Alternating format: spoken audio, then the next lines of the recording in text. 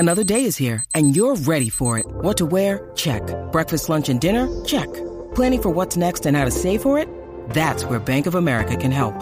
For your financial to-dos, Bank of America has experts ready to help get you closer to your goals. Get started at one of our local financial centers or 24/7 in our mobile banking app. Find a location near you at bankofamerica.com/talktous. What would you like the power to do? Mobile banking requires downloading the app and is only available for select devices. Message and data rates may apply. Bank of America NA, member FDIC. When you need mealtime inspiration, it's worth shopping Kroger, where you'll find over 30,000 mouth-watering choices that excite your inner foodie. And no matter what tasty choice you make, you'll enjoy our everyday low prices, plus extra ways to save, like digital coupons worth over $600 each week. You can also save up to $1 off per gallon at the pump with fuel points. More savings and more inspiring flavors make shopping Kroger worth it every time. Kroger, fresh for everyone. Fuel restrictions apply. With threats to our nation waiting around every corner, adaptability is more important than ever. When conditions change without notice, quick strategic thinking is crucial. And with obstacles consistently impending, determination is essential in overcoming them. It's this willingness, decisiveness, and resilience that sets Marines apart. With our fighting spirit, we don't just fight battles, we win them. Marines are the constant our nation counts on to fight the unknown. And through adaptable problem solving, we do just that. Learn more at marines.com.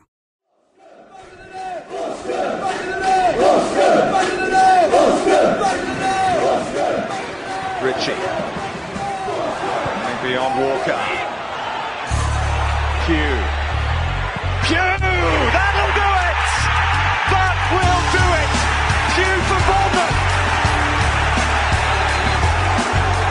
The roof of the Gold Sands is raised. Everyone here knows what that could mean to this football club.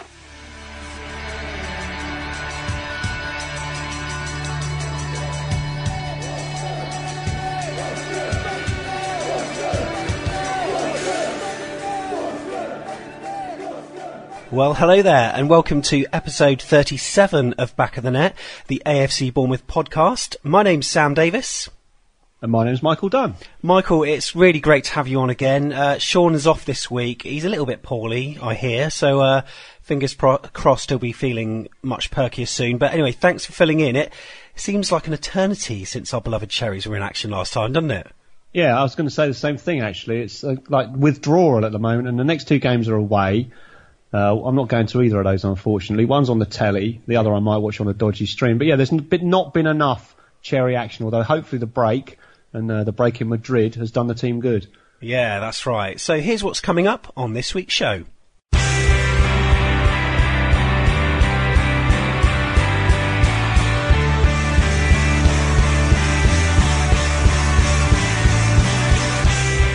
We'll be going over the last match at Dean Court, where it seems that optimism has outdone pessimism for the first time in a long while. Yes, we lost, but there were some green shoots of encouragement there.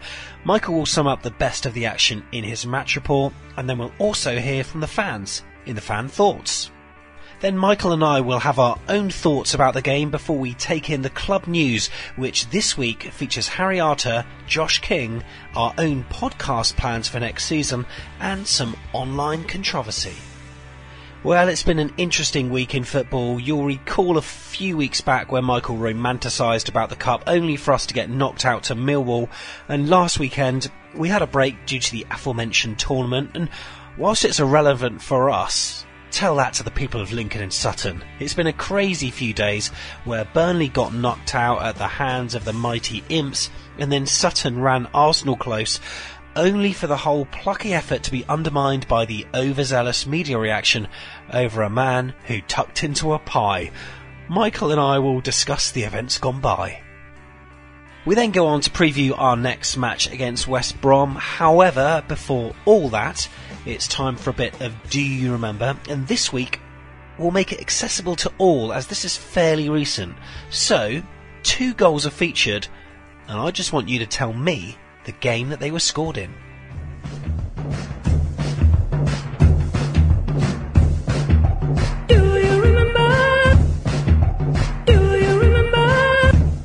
Positions his wall carefully. Referee Pawson is still making sure they're all in the right spot. 20 minutes plus a little bit more to go. Cherries with an excellent set-piece opportunity here to find the back of the net and break the deadlock. Still Jan Kermigen's not happy with where the wall are. Who's taking charge of this then? Kermigen runs up to it. It's him. It's over the wall. Yeah! It's a Jan Kermigen beauty. It's an absolute perler from the Frenchman. David Stockdale took off, and now 2,000 Cherries fans are taking off out of their seats into the aisles. Kermigen a quiet game, but a big goal. 1-0 Cherries. Big 10 minutes this in the context of the Cherries season. Plays centre half and then he tries to trick Kermigen. Kermigen scoops it over the top looking for Wilson. Halford with an awkward looking challenge. Wilson checks back onto his left foot, room to shoot, back onto his right, still room to shoot, and surely that's enough. Surely that's enough for the Cherries to go 4 points clear at the top of the championship as Callum Wilson wrong-foots David Stockdale and the Cherries have some clear water.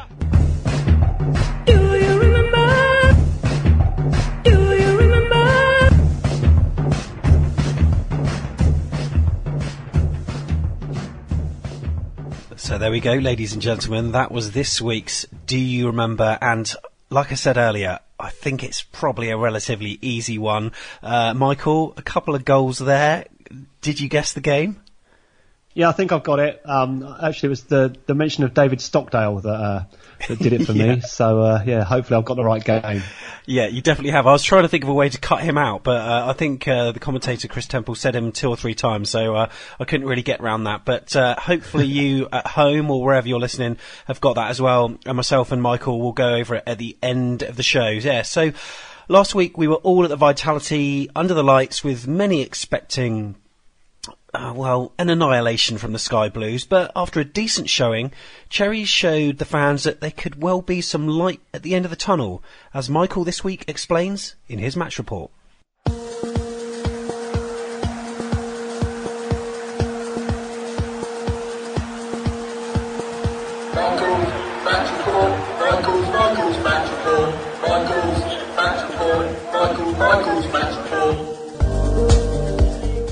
Our beloved Cherries suffered a third consecutive Premier League defeat on Monday night at the hands of star-studded Manchester City. Despite this reverse, the evening was not entirely bleak, as aspects of our performance provided the Cherry Nation with renewed hope that we can turn results around before it's too late. Eddie Howe spent the days leading up to the match leaking rumours that Charlie Daniels, Adam Smith and Simon Francis were injured, so it came as no surprise to anyone when all three appeared on the team sheet to form the first choice back four with Steve Cook. Jordan Ives' recent recognition of passing as a fundamental requirement of a footballer saw him handed his first start since early November, with Dan Gosling dropping to the bench. Bournemouth started the game with an intensity that's been noticeably absent in our recent performances at Dean Court. We pressed high and denied City space, and when in possession were noticeably quicker to get the ball forward. After a quarter of an hour, City suffered a blow when Gabriel Jesus was forced to depart the contest after coming off worse in a challenge with Steve Cook. But any thoughts amongst the faithful that this would aid the Cherries' cause were rapidly extinguished by the sight of Sergio Aguero emerging from the visitors' bench. Keen to make the most of his elevation to the first 11, Jordan Ibe was giving Fernandinho a torrid time in spells during the first half, most notably when on 19 minutes he burst down the right wing, exchanged passes with Jack Wilshere and found himself one-on-one with Willy Caballero. Unfortunately, Jordan remembered that the crowd expected him to carelessly lose possession every time he had the ball and saw his attempt to round the Argentinian goalkeeper blocked by the toe of the glove man's boot. A decent first quarter showing by our idols in red and black came to a sudden end when captain Simon Francis followed Jesus off the pitch after suffering a recurrence of the hamstring injury most people thought was a figment of Eddie Howe's imagination.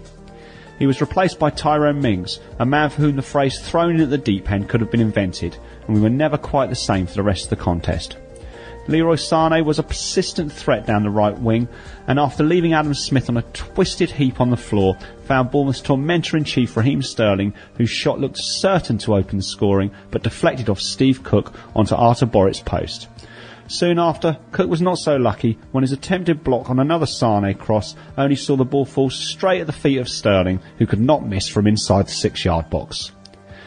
Whilst the majority of those in attendance were still muttering to themselves, it's a shame, because we started quite well. Bournemouth had the ball in the back of the City net. From the kick-off, Jordan Ibe found Josh King in the penalty area, and the Norwegian finished first time with some aplomb. This led to about 10 seconds of the kind of unconfined glee I have missed so much this season. but emerging from the delirium, it was obvious the goal had been disallowed from our players standing in the City half with their hands on their hips. Very few people, including the linesman and possibly even referee Neil Swarbrick, knew what had happened, but television replays showed that King had pulled John Stones back as he charged towards the ball, leading to a decision that Eddie Howe later conceded was correct. City looked to extend their lead before half-time, with David Silva and Aguero going close and Sterling assisting the linesman in creating a novel interpretation of the offside law. Our chances of finding a way back into the game took a further blow just before half-time when Jack Wilshere, who had been quiet since picking up a knock earlier in the game, was unable to continue and was replaced by Benik Afobe. After the break, the Cherries returned with renewed vigour, but for all our energetic attacking intent, we could not threaten Caballero's net. Harry Arter came closest when he drew a decent save from the City goalkeeper after Benik Afobe had found the Irish international with an incisive diagonal pass. Every time City did gain possession, they swept forward looking for all the world that they would score. Only impressive work by our much maligned defence as a whole, and Steve Cook in particular, kept them at bay until the 70th minute when Pep Guardiola's side doubled their lead. Sterling beat Smith and sent a low cross into the 6-yard box where Aguero and Mings duelled for the ball. Sadly for Tyrone, Aguero got the first touch and then the ball hit our centre-back's boot, which unwittingly guided the ball past Boritz. It was another blow for Mings' fragile confidence, and when he meekly surrendered possession to Sane in a dangerous position a few minutes later, it looked fatal. Fortunately, Sane thundered the ball against the crossbar and Mings breathed a hefty sigh of relief. The remainder of the game saw City retain possession with ease as we struggled to maintain our all-action approach in the last 15 minutes. Keeping the score at 2-0 felt like a moral victory of sorts at the final whistle, although no points are awarded for suffering defeat in these circumstances. A break of almost 2 weeks now looms, with the majority of the squad jetting off to Madrid for a sunshine break. Fingers crossed this little Beano will have the opposite effect of that to our trip to Dubai last season, and a much needed upturn in our fortunes will ensue. A very accurate view of events at the Vitality. Cheers, Michael, and remember you can follow Michael here on Twitter at all departments. Stay tuned to be hearing his views of the game, off the record that is. Now remember, after every single AFC Bournemouth game we love to get your puns, and after a defeat I must say it's very difficult to inspire you guys, but Steve Wright came up with a corker. He'd obviously been on the comedic juice, and he came up with sterling work by Raheem and Co. gives Bournemouth the Monday night blues again. Well done there, Steve. He also came up with a song suggestion which we're going for this week, along with another person who suggested it too, but we also had one from Tony Maycock who said, I reckon with the moon out, Pep and Harry loving Shawadawadi under the moon of love. Brilliant stuff. But the winner this week is going to go to Matt Callahan and Steve Wright, who jointly suggested Blue Monday by New Order. Very apt. So we've got thoughts of Matt from AFCB TV and a bit from Eddie and Pep Guardiola himself. But first, here's some emailed written words from Steve Wright.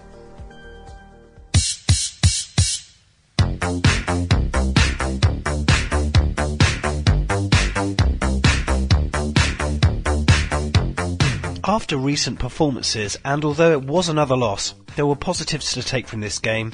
We had a back four together on the pitch again who knew each other, although not for long. We pressed well, the crowd got behind the team. They looked dangerous on the wings, with Sterling and Sane. Unlucky deflection took the ball through to Sterling for their first. Our equaliser was rightly ruled out. Thought we had a right go at them in the second half, but their second goal killed us off. Worth mentioning the injuries to Frano and Jack, as well as losing 2 players. It also limited Eddie's choice in bringing on subs to replace tired legs in the second half. They play out from the back so well, inviting you to press them. They then pass through you, leaving several players out of position. So quick in transitions, with Silva and De Bruyne finding room in the midfield.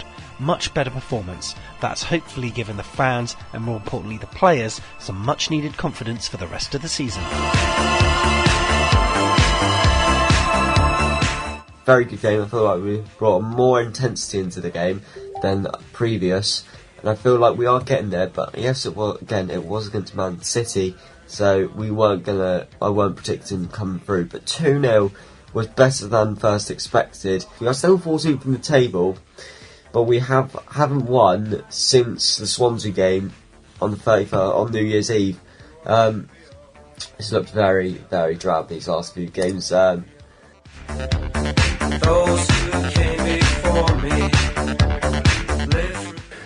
So we play a good game in one of the toughest games away. I know Bournemouth how tough they are, but except 10 minutes the second half when they push a lot, we control, and our build-up is much better. Every player is more in the position, and I'm so happy for all the players because they played a really good performance.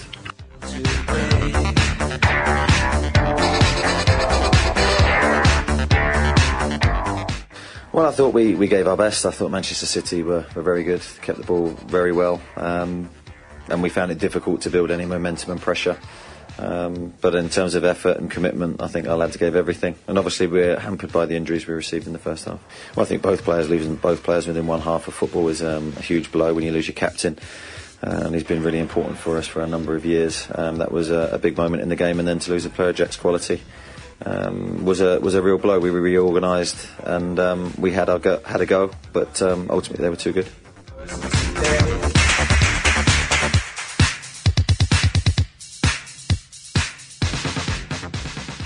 So thank you to everyone who contributed to the fan thoughts and the song choices there. And as Michael said, Manchester City there moved up to second in the Premier League with what we would call a hard-fought victory over the Cherries at the Vitality Stadium. Sergio Aguero was on target, and he came on very early, and everyone was thinking, oh my goodness, it's 14 minutes gone and they've brought him on. And we're recording this a bit later on, as we usually do, because it's usually a couple of sort of days after the game. Michael, can I just ask, did you see the Manchester City game last night? No, I didn't. I was actually, I said playing football. I was trying to play football last night myself, so I missed the goal fest there. But I think that it sounds like Monaco and City were just trading goals. I think Monaco missed a penalty as well. It wasn't quite like that in our game, was it? No, not at all. So it's Raheem Sterling, as you said, that opened the scoring, and then Aguero / Mings got the second one. But we were all expecting, well, not all of us, but many of us, especially on the social media forums and Facebook and Twitter and on Vitals, were all expecting a thrashing, but it didn't end up like that. And what were your sort of overriding feelings when you came away from Dean Court? Yeah, overall, I think when the game ended, I felt that it wasn't as bad as I feared. It's been a long time, since probably about 5 years, since I've gone down to Dean Court feeling so pessimistic about our chances in a game. But we didn't roll over. We didn't get thrashed. We've been beaten by 4 clear goals by them every single time we played them until the most recent game. I mean, it isn't much to celebrate losing 2-0, but overall I thought the performance was better. It was a shame that Francis had to go off. I think having that, what you would call our normal back four, who hadn't played together, I didn't realise, since November, in situ, helped us. We have got issues defensively, but going forward until the end of the season at least, I'd be happy to see those 4 starting every game if fit and available. And I did think that made a difference. I also thought there was a lot less of the sideways, slow passing and a little bit more getting the ball forward quicker, which was, looking to pay some dividends. Ultimately it didn't. I mean, we lost Jack as well on just on half time. Like you said, Aguero came on because Jesus went off, and you thought, they're losing their main striker, and you see Sergio Aguero waiting to come on. It tells you everything you need to know. I think their bench was worth something like 150 million. And of course we had the disallowed goal. Yes. Which I think I mentioned in the match report. That was a real high, but only for a very brief amount of time. And, there's been times over the past few years when we've had quite a lot of that, and you're kind of on a high for days afterwards. It must release some kind of endorphin or serotonin or something. And, it was just a shame. I mean, having seen the replay, he did pull him back, although there seems to be a bit of confusion as to who actually gave the decision. But anyway, I think probably ultimately that wouldn't have made much difference. So, at the end, and then maybe later on I thought, well, you don't get anything for losing 2-0, and it's just a shame that, we hadn't picked up points in the other games. And also, the way we played, particularly in the first half against City, was a shame there wasn't a bit more of that against Hull, Palace and Watford, for example.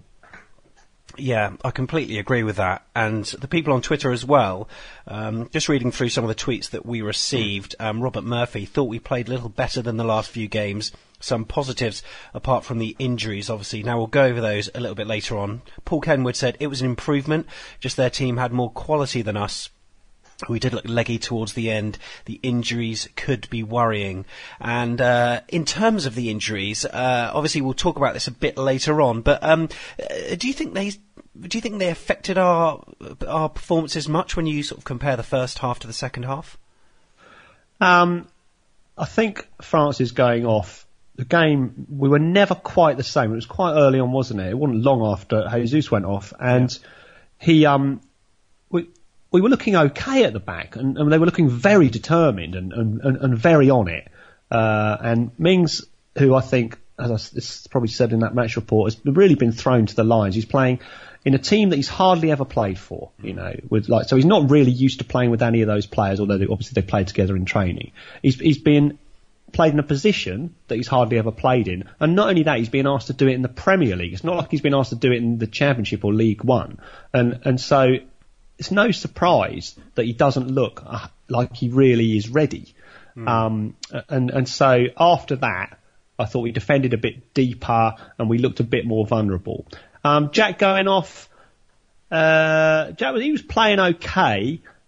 He's obviously, a man with a huge amount of talent. He's played some brilliant games for us this season, but sometimes I think he goes missing. He just seems a little bit anonymous in games at times. So he probably, given the choice, I'd have kept him on the pitch. And then Eddie brought on Afobe, didn't he, and dropped King back into kind of the number 10 role. King was in the press today saying that he prefers the number 9. I prefer him in the number 9 as well. I think his speed asks a lot of questions of the defence. And, Afobe doesn't have that kind of speed. And I'd probably, if I was the manager, I'm not, but if I was the manager, I'd have brought perhaps Gosling on and left King up front on his own, but that wasn't what Eddie decided to do. But I do think that affected our ability to stretch City as well. Yeah, so, I mean, what about Raheem Sterling then? Because it seems that every time we play City, the boy goes and scores. In fact, I'm reading some stats here. He scored 5 Premier League goals against Bournemouth, the most he has against a single opponent. And given that, we've only played Manchester City for 2 seasons, it's actually quite a scary thing. But he always seems to score against us. And with that goal where he sort of ghosted in at the far post, is there any blame that you could lay at any of the AFC Bournemouth defenders? Well, we're a bit unlucky because Cook was throwing one of his heroic blocks, and he just didn't quite get it right, and it just deflected into Sterling's path. I don't think it was actually going to Sterling. It certainly wasn't going to drop in front of him so sweetly from his point of view. And so he just fell to his feet, and it was an easy finish. I mean, you're right about the goal. He even scored, I think, a couple of times in the League Cup tie when he was with Liverpool as well. Yeah. I think we struggle with his pace because there was a couple of questionable offside decisions that he was involved in the game against City. And I think he is very, very quick, and we've struggled to kind of keep up with his pace, and we're playing the offside and he's springing the trap and all that sort of thing. He scored a hat-trick in the first game up at City, didn't he, last season? Yes, so it's a bit of a nightmare to play against, and for us anyway. He's obviously another one that doesn't always do it every week, but he doesn't seem to have any problems against us. But in terms of the goal on the night, I wouldn't really blame anybody for it. He got lucky. I mean, you have to be there. Cook had made a block just before that, which had made a difference. But, his luck was Steve Cook's and our bad luck, and that was pretty much all there was to it, I thought. Yeah, no, I agree with that. So some tweets also came in from Patrick Devitt, who said, Mings was poor off the bench for Fraser, but I'm not expecting much from him. He's not Premier League ready. Jordan Ibe's pace was great. Today was the first time I've actually thought he can be a real game changer for the Cherries. Artur Boruc was better today, he said.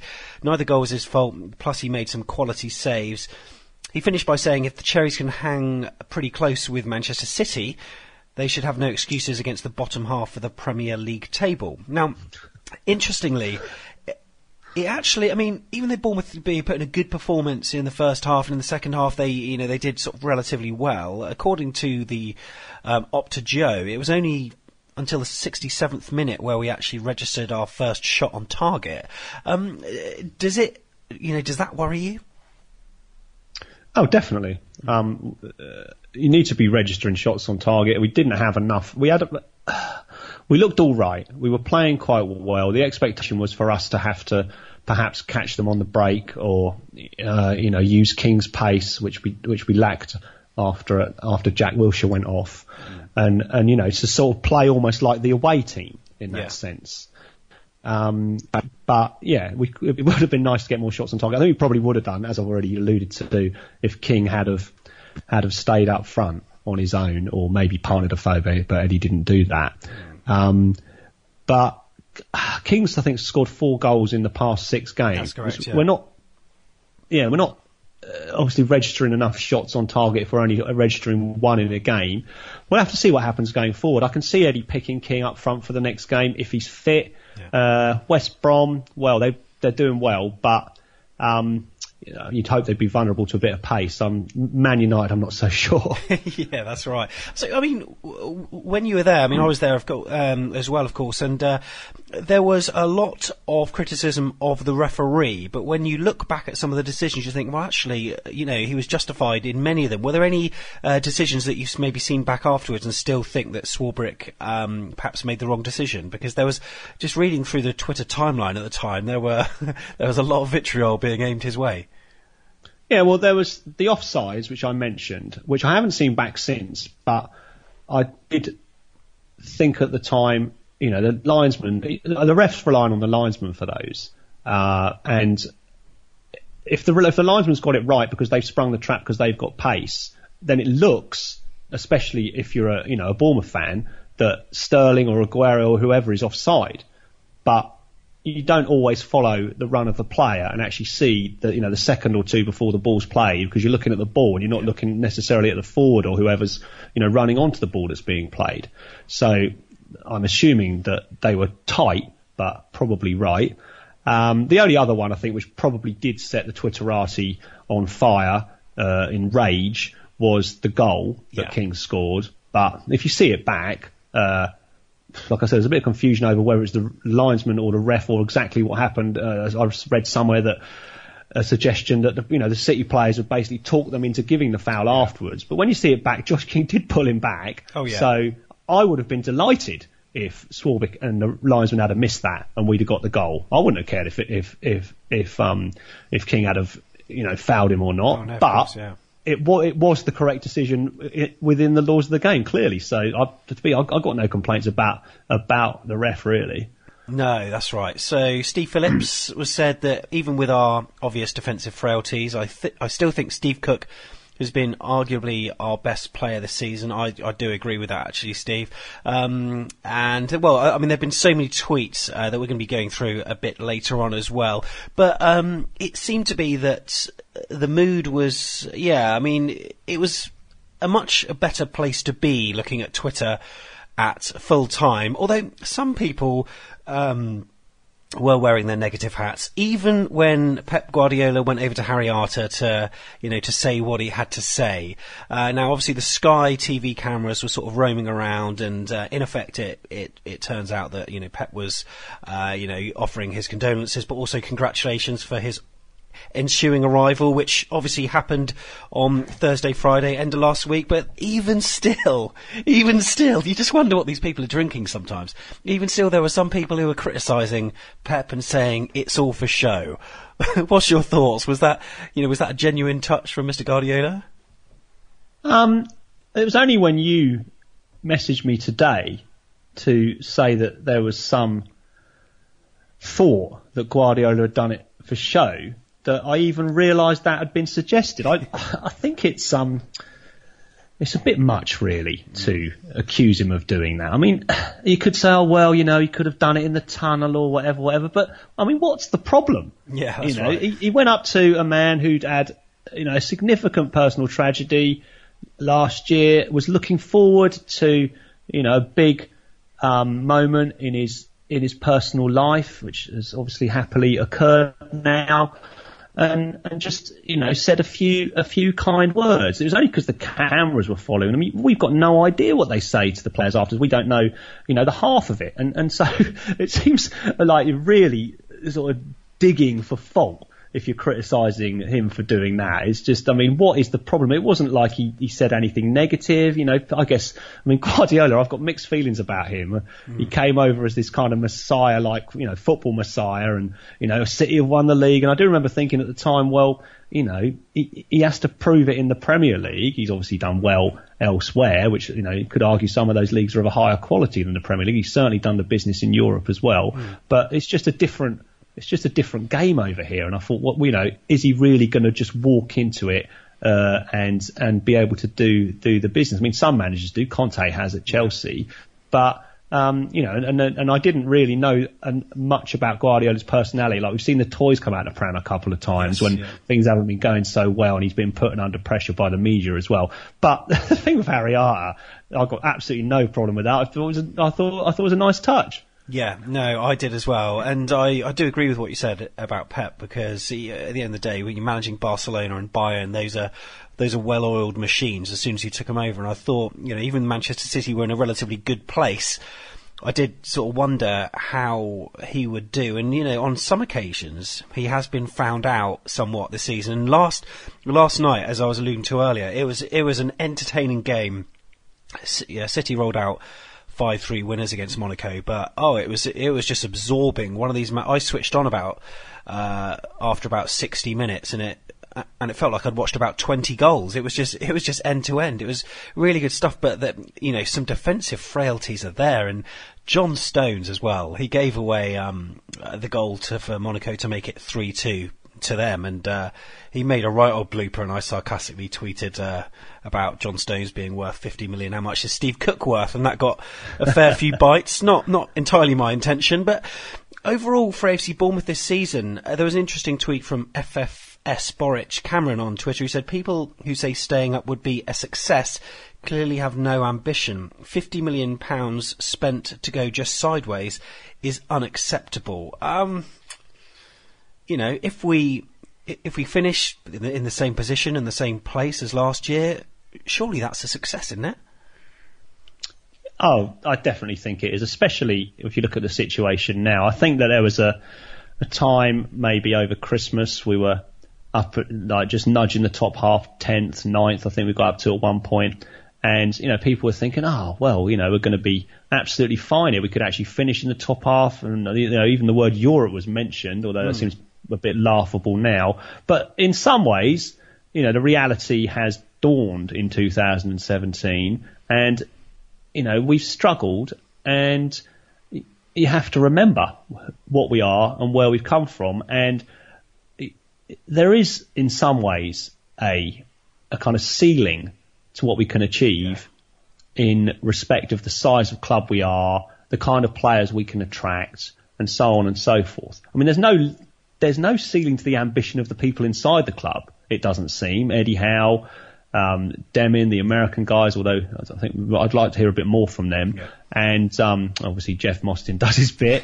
Yeah, I mean, if you take it at sort of look at the reality and how smaller clubs have achieved in the Premier League before, this is probably, you know, the most, well, not the most, but certainly something that we should be satisfied with if we can stay in the division. And looking at, you know, the situation, I think we've got 26 points and there's 13 games to go. I'll be more than happy to finish 17th place now. So we'll just have to see what happens. In terms of the ambition, it's all well and good. You know, there's absolutely nothing wrong with that. But there's a whole lot that has to be put in place, so that least, you know, not least of which is the stadium. That's not going to happen overnight. And to achieve those things, we kind of need to stay in the Premier League, because you can see if we do go down, you might not hear a lot more about that stadium for quite a while.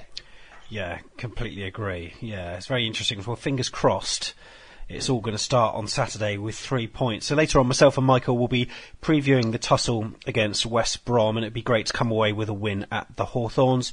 But before that, I'm just going to pop into the glass booth for all the latest news.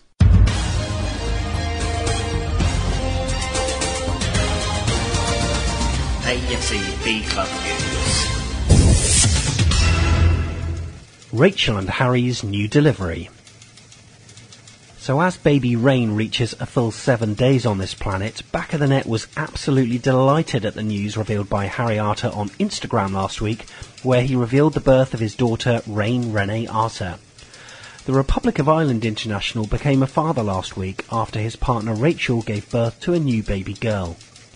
Tweets of praise came in from far and wide following the announcement, and our number 8 also trended on Twitter as the footballing world came together to give congratulations to the pair after what has been a very difficult 14 months for the couple.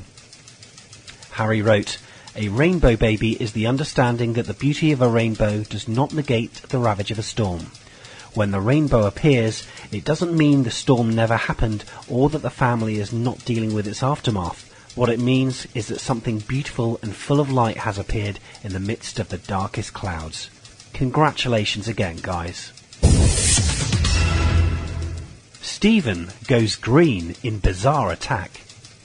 In a ludicrous attack on AFC Bournemouth, a controversial right-wing evangelist, Stephen Green, who leads a very minor movement called the Christian Voice, attacked the club for what they call the promotion of homosexual propaganda to children.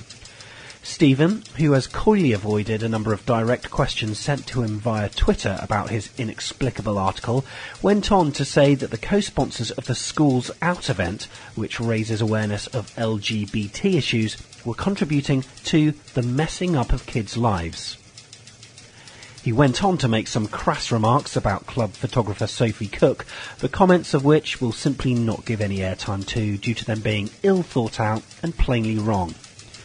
The UK Christian Voice, which is essentially a one-man band and is run from some sordid little grief hole in Wales, has since piped down about AFC Bournemouth on his blog, as the backlash he faced online from Cherries fans, Christians, atheists and a lot more besides was rather vociferous and obviously too much to handle. Green, who has previously been interviewed by the BBC over his views on Elton John becoming a father, has approved of the death penalty for gays and lesbians. His ex-wife has also spoke to a national newspaper about the fact that he frequently beat her and her children. He brainwashed them and forced them to live in a dilapidated caravan in remote Wales to protect them from the so-called evil of urban life. So, which parable in the Bible does it say that's okay, Stephen? Well, I attended the very open and inclusive faith and football event recently at Dean Court, and it was a packed-out affair at the Balfour Suite that saw Benica Phoebe, Cyril Regis and many more besides chatting to the crowd in what was a great atmosphere and a chance for people to convey that true and authentic faith can very much play a part in football today, whereas yours is nothing but archaic and unhinged. Jog on. Big boots to fill, but King's up to the task. Josh King knows that he has big boots to fill following Callum Wilson's loss to injury, and with the goal machine set for a lengthy spell on the sidelines, having suffered a similar fate to his other knee in training last month, our Norwegian marksman, who has hit 4 out of his 6 goals this season in the Cherries' past 7 games, says he's confident as the end of the season melee begins. He told the Daily Echo, "I'm confident in the team. I've been playing the number 10 role for most of the season and sometimes on the wing. The manager knows my favourite position is the 9, and I think I showed that last season as well, but we have so many good strikers. When he asks me to play 10, it's not like I'm angry or anything, because I just want to help the team. If the manager thinks I'm helping by playing as a 10, then that's what he wants and what he believes in. Unfortunately, we've lost one of our main players to injury, so it's going to need other people to step up, like we did last season. Come on, Josh. Notch a couple against the Baggies." Back of the Net need you. You're listening to a free podcast that is produced after each and every Bournemouth game, highlighting the highs and lows, more recently the lows, of Cherries' adventures in the Premier League. Now, originally created by Sean Barker and Sam Davis, we're looking to expand the team ahead of next season to have regular and lengthy contributions. Already we've been joined by the excellent Michael Dunn from the All Departments podcast, but we are looking for, deep breath, match reporters, co-presenters, feature writers, preview panellists, and on-the-spot fan interviewers. No podcast experience is necessary, and you don't have to worry about editing your own recordings either. We're looking forward to making the podcast bigger and better for next season, and if you can get involved, then send us an email to fans@afcbpodcast.com, or just give us a call on 01202 90 10 48. We can provide the equipment, and remuneration will be small but possible. But above all, it's a cracking thing to put on your CV, to be a regular contributor to a podcast which week in, week out is downloaded by cherries and football fans across the globe. We can't wait to hear from you.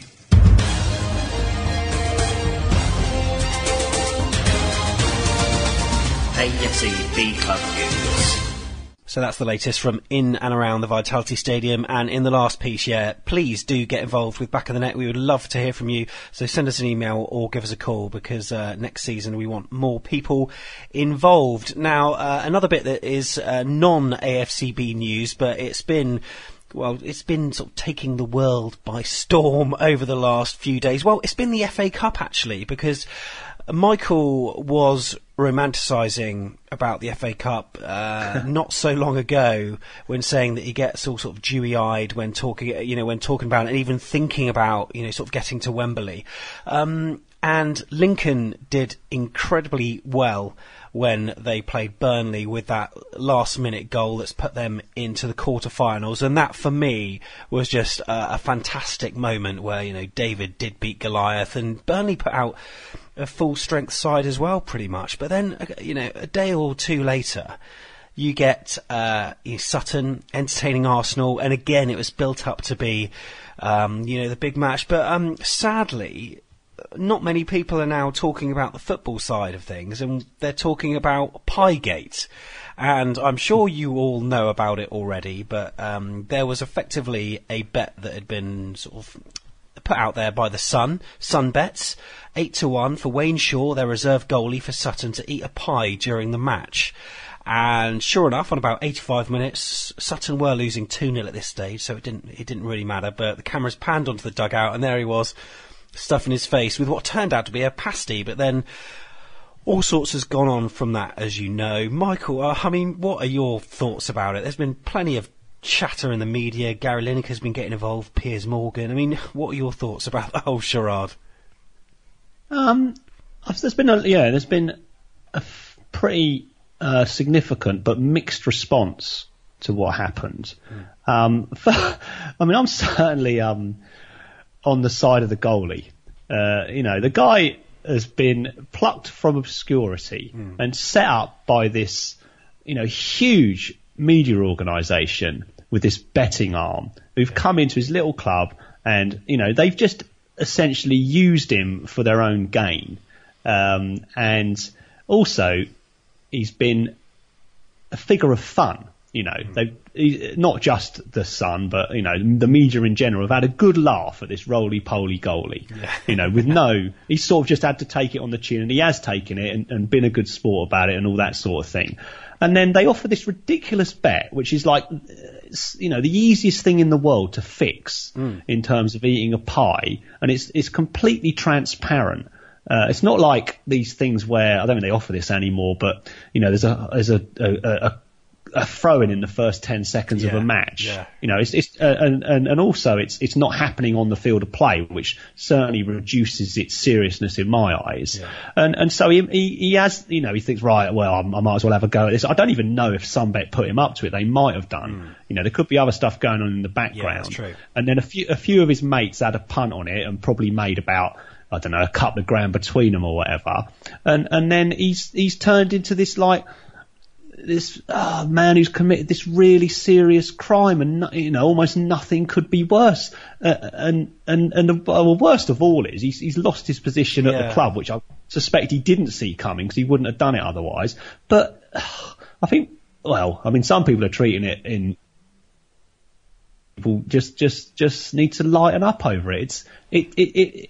I've also seen the opinion that, if he knew the bet was on, which he did, and he hadn't eaten a pie, is that not doing exactly the same thing? Because then he's also fixing the bet, isn't he? Yeah. So the guy couldn't win either way, and in fact he's pretty much lost out big time, hasn't he? Yeah, that's right. There's a financial implication, whichever way whichever way he was going to act. I mean, the fact that he knew about this bet itself puts him in a real like pressure cooker situation. I mean, I'm sure he was getting texts from his mates, go on, have a scoff of a pie and all this kind of stuff. I mean, he showed himself to be a good sport at half time. He went into the clubhouse and had a photo with a few people, but I just feel really sorry for the guy, and I actually think it's very irresponsible of Sun Bets to actually sort of have a bet like that, because their sponsorship of the match was clearly evident, because they had banners absolutely everywhere, and I do feel genuinely very, very sorry for the guy. It's a shame that has now marred almost Sutton's FA Cup, because they had such a good campaign, and they put in such a shift against Arsenal, and they were really unlucky sort of not to score. But that's the sort of one thing now that people are talking about, and it does feel as though the fun has maybe gone out of like football with things like that. It's not an important issue at the end of the day. I mean, as you said earlier, in terms of the throw-in in the first sort of 10 seconds, I always remember that story that Matt Letizia was telling, that this was a number of years ago, obviously, but there was something going on to that extent whereby if there was a throw-in in the first sort of 10 seconds, there was a lot of money to be won. So Southampton had kick-off, and he booted it, but he didn't boot it far enough. So he was basically chasing the ball down for the next 5 seconds, trying to get the ball out of play. I don't think it actually happened in the end, but I was surprised he came out with it in the end. But it's taken away a bit of the fun for me. But are you speaking of the FA Cup? Are you have sort of given your feelings for the competition? Are you sort of jealous of teams like Lincoln, who are having their sort of day in the limelight with their quarter-final appearance? Who are they playing? Is it Arsenal? Yeah. Jealous. Well, I'm jealous of anyone that's still in the competition. I think, obviously, Lincoln's the fairy tale story, and they're getting the reward of a trip to the Emirates. That's a big payday. I think that's one of the most valuable grounds to visit in the FA Cup because of the ticket prices and all that kind of thing. But I mean, my main feeling is I wish we were still in it. I wish we were still competing for the trophy, because trophies are forever. If you won a trophy, that's forever, isn't it? And it doesn't sort of diminish ever. That will always be something that the club's achieved. You hear. I mean, obviously we're not in this echelon yet, but I hear jokes about Alexis Sanchez regaling his grandchildren with stories of top four finishes whilst he was at Arsenal. It's all well and good. I want us to avoid relegation, but I mean, to win a cup would be amazing, and the FA Cup would be top of my list, definitely. Yeah, well, who knows? Maybe next year Eddie will put out a full-strength side, who knows? But we're back to the league on Saturday, travelling to the Hawthorns. So coming up next on Back of the Net, it's our preview of the match, 3 o'clock Saturday against West Brom. Hi, this is Steve Persis. You're listening to Back of the Net.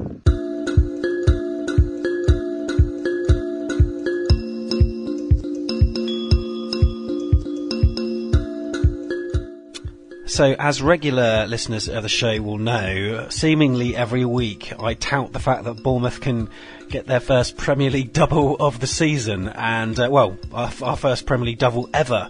And we have an opportunity once again on Saturday, because we beat West Brom the first time. I think it was that Callum Wilson little cheeky flicked goal. We won 1-0 at Dean Court, and we're at the Hawthorns on Saturday in what Sean described as, well, he didn't describe it as a must-win game, but he said, we've got X amount of games left this season. 5 of them are against the top sort of 5 sides. That leaves 8 or 9 matches, and one's against Saints. And you start to narrow it down. You think, right, we've only got a certain amount of games where we can pick up points. This, for him, was one of them. Is this a must-win game for you, Michael? Must win. Well, they're all must win, but we're not going to win all of them. No. It's a game that you look at and think we've got a chance, but I think my feeling that we've got a chance is based on West Brom historically being a side that has patchy form, so ups and downs, and usually finishes, like 15th or something like that. And also, we've got a good record against them. We beat them in the League Cup a few years ago, and we've beaten them home and away in the Premier League, although not in the same season so far. And we drew with them, I think it was the last home game of last season. So they haven't beaten us for quite a while. I hope that's not going to put the voodoo sign on us. I went to the game at the Hawthorns last year. It was brilliant. Oh, yeah. We won 2-1, a late goal from Charlie Daniels. It's fantastic. I think it was the third win in a row. We beat United and Chelsea the previous 2 games. But they're playing much better this season. They've got 37 points. They haven't lost in the last 4 games. He seems to have largely the same squad. They've got that, I've forgotten his name, but the Scottish lad that plays up front, and he's been doing really well. And I hadn't really seen much from him before, but he seems to be getting the team to play really well with much more consistency. Hopefully they will do what West Brom normally do and have a dodgy result against us. That would be very welcome. They got 37 points, as I said, so I'm kind of clutching at straws here, but hoping they're going to think, wow, there's loads of the season left. We can relax a little bit now. And we've had this. I don't know what West Brom have been up to during this FA Cup break, but they we've been to Madrid and we went to Dubai last season. It seemed to have a bit of a negative effect. That's right. But we've got an awful lot more to play for now, I think. There's been a lot of bullish talk coming out of the camp. I think you mentioned about Josh King saying to step up, to fill Wilson's shoes and all that sort of thing. We had Charlie Daniels earlier in the week talking about they didn't want to tarnish the legacy and, see the team get relegated. And most of all, Steve Cook saying we're now engaged in a fight to the death until the end of the season, which I actually quite like to hear. It sounds a bit over the top. It's it's indicative of the determination within the camp. So hopefully we'll see some of that fighting spirit at the Hawthorns. Yeah, that's right. So, I mean, was it against West Brom away last year where Adam Smith riled one of their players and then he got them sent off and then managed to score? Was it that match? I cannot remember. Yeah, it was the Irish fella. I can't remember his name. He's always popular with the English fans because of his nationalist leanings. And he he just lost his head. He ran about 30 yards, but the ball had gone, and it was a nasty challenge. Yeah, it was. His leg was up, he lifted it, and so he didn't catch it when his foot was planted, and he was just straight. I was 80 yards away from that, and you could see it was a straight wed long before the ref had pulled the card out, and then Smith scored. That's right, he scored in the second half, and then they equalised. I think maybe it was Olsen that equalised. He was a bit of a brute throughout the game. And then Charlie we got a penalty. And what a penalty it was. Yeah, it was. Well, he's had a few. Most of them seem to hit some of the woodwork and going. That was the one with the blue plastic bag that was sort of blowing around and then was held aloft. Oh, that's it. And Pewey pulled it away, didn't he, just before he stepped up? Yeah, that's it. I remember now. So, yeah, that's brilliant. I mean, it's always great to go away and win. You can't beat it really. So hopefully there'll be more of that this week. Yeah, well, West Brom's form it's been all right really. I'm just looking back through their results and they haven't lost a game against I'm saying a non sort of top 5 club because I mean they did lose 4-0 to Spurs in January and before that they lost to Arsenal and to Chelsea, Man United, but you're sort of looking back and they haven't lost against a sort of what I would call a second string side for a long time. Even Bournemouth's probably the last team that did that, and that was back in September the 10th. So they're on as you say, a decent run now. Madrid, the Bournemouth players have been out there. Hopefully, as you say, it's going to sort of do them good. Do you know much about? I know Harry Arter. Didn't travel because of the birth of Rain, but injury-wise, do you know anything about what's going on? I know you've always got your spies out, Michael. Not really, no. I know Francis travelled, but I saw him getting off the coach somewhere. I imagine that was in Madrid on one of those little YouTube clips they put out. But there was a couple of training videos. I didn't see him in either of those. If it's the hamstring, which it appears to be, then that normally is like a minimum of 3 weeks. Yeah. So I suppose it depends how bad it is, but obviously he was, rushed back, but he came back in for the City game after the Everton match when he had to go off at half time. I thought that Eddie had just withdrawn him because he was having a poor game, but it turned out he was actually injured. And then he pulled it against City again, so he might need another week's rest. Jack Wilshere, I don't remember seeing him on any of those video clips, but I did read somewhere that the injury wasn't as bad as first feared. So hopefully he's all right. Everybody else, as far as I know, is fit, but you don't actually know until Eddie names the team, because sometimes somebody like Charlie Daniels just disappears from the squad because they've picked up a knock in training or whatever. But, I'd be surprised if we saw Francis, although it's possible. And I'm expecting to see Wilshere back in the team. I'm not aware of anybody else that is, obviously you've got people like Callum Wilson who are going to be out for ages, unfortunately. Yeah. But none of the sort of shorter term ones, I'm not aware of any others that would be what you might describe as, first teamers. Sam Summers 123 on Twitter has named his preferred team lineup for Saturday, with Boruc in goal, defence of Smith, Cook, Mings and Daniels. That's assuming Francis is out of action. And then Arter and Sermon in the middle, Fraser, Wilshere, Pugh and Josh King. Interesting there, Sam. But Michael, I'm going to ask you to predict. It's so difficult considering we don't know who's going to be playing or, what state of form West Brom are going to be in. But have you got any idea how this is going to go? Go on, make a prediction. I hate doing this. Sorry. I'll go for a draw. I quite often say 0-0 because that's the only score you can guarantee. Yeah. But I don't think it will be 0-0. So I'll go for 1-1.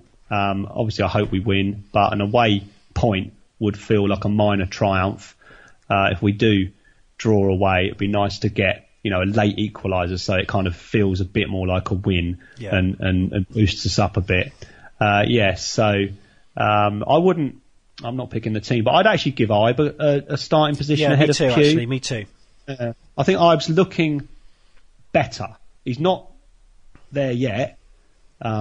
Eddie was always emphasising how young he is. I think he's 21 now. I think he might turn 21 recently.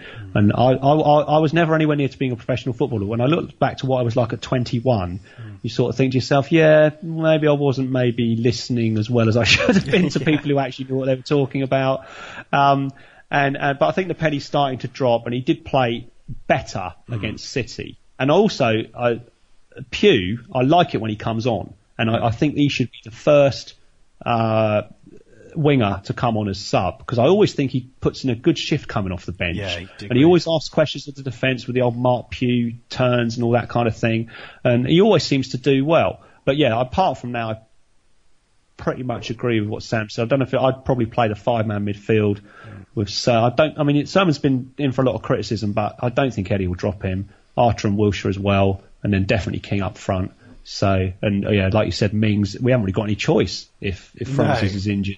Mings is, the only guy to come in, and he's going to improve, but he's being asked to sort of climb up that very steep learning curve at the moment, and it's not easy. I'm hoping it's a confidence thing with Mings, and one good game, and then he'll just stride into the next game and play out of his skin week in, week out. Who knows? Well, you've gone for a 1-1. For me, I actually agree with you. I can't see a win, but I don't know. My head says 1-1, but I'm going to go with my heart. So it's going to be our first Premier League double, Michael. I'm going to go for 2-1 to AFC Bournemouth. Watch this space. Just like last year. Yeah, well, that'd be fantastic. Who knows? Hi, this is The Biggin, and you're listening to Back of the Net.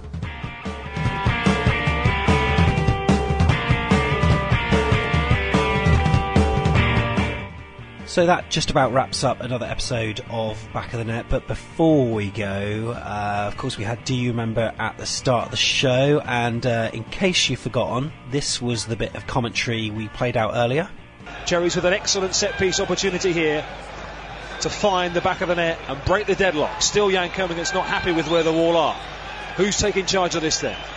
Kermigan runs up to it. It's him. It's over the wall! Yeah! It's a Jan Kermigan beauty! It's an absolute perler from the Frenchman! David Stockdale took off, and now 2,000 Cherries fans are taking off out of their seats into the aisles. Kermagant, a quiet game, but a big goal. 1-0 Cherries. Big 10 minutes this in the context of the Cherries season. Halford with an awkward looking challenge. Wilson checks back onto his left foot, room to shoot, back onto his right, still room to shoot, and surely that's enough. Surely that's enough for the Cherries to go 4 points clear at the top of the championship as Callum Wilson wrong-foots David Stockdale, and the Cherries have some clear water along the water. So that's Chris Temple describing a couple of goals there, but Michael, what goals were they? And well, can you guess which match it was? I'm pretty confident. I think it was Brighton away, the season we won the championship. Yeah, well done. The Amex. I remember watching it at my elderly Spanish neighbours. We've got a really nice couple living next door. They're Spanish. The guy loves his football. He invited me in to watch it, and I think he was a bit surprised when I was losing control of my emotions as the goals were going in. Yeah, I think it was about sort of March, April time, and yeah, another important win on the road to glory. Yeah, that's right. Well done, and I hope you got that at home as well. We'll have another Do You Remember same time next week. Now, hopefully Sean will be back for next week's show, but if not, Michael, we may have to call upon your services. But I just want to say thank you very much once again for stepping in. Always a pleasure, Sam. Really glad to come on.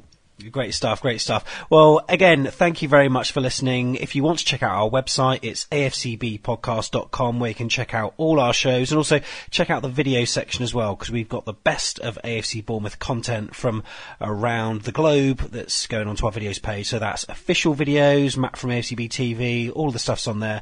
Check that out. And of course, if you want to donate as well, why not buy a t-shirt and wear the Eddie Had a Dream masterpiece that Sean's probably wearing right now in bed and sweating into. Hope you get well soon, Sean. But anyway, that's been another episode of Back of the Net, the AFC Bournemouth podcast.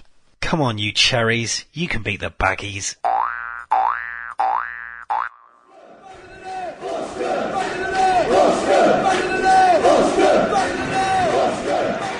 Ritchie. Maybe on Walker. Pugh. That'll do it! That will do it! Pugh for Bournemouth! The roof of the Gold Sands is raised! Everyone here knows what that could mean to this football club.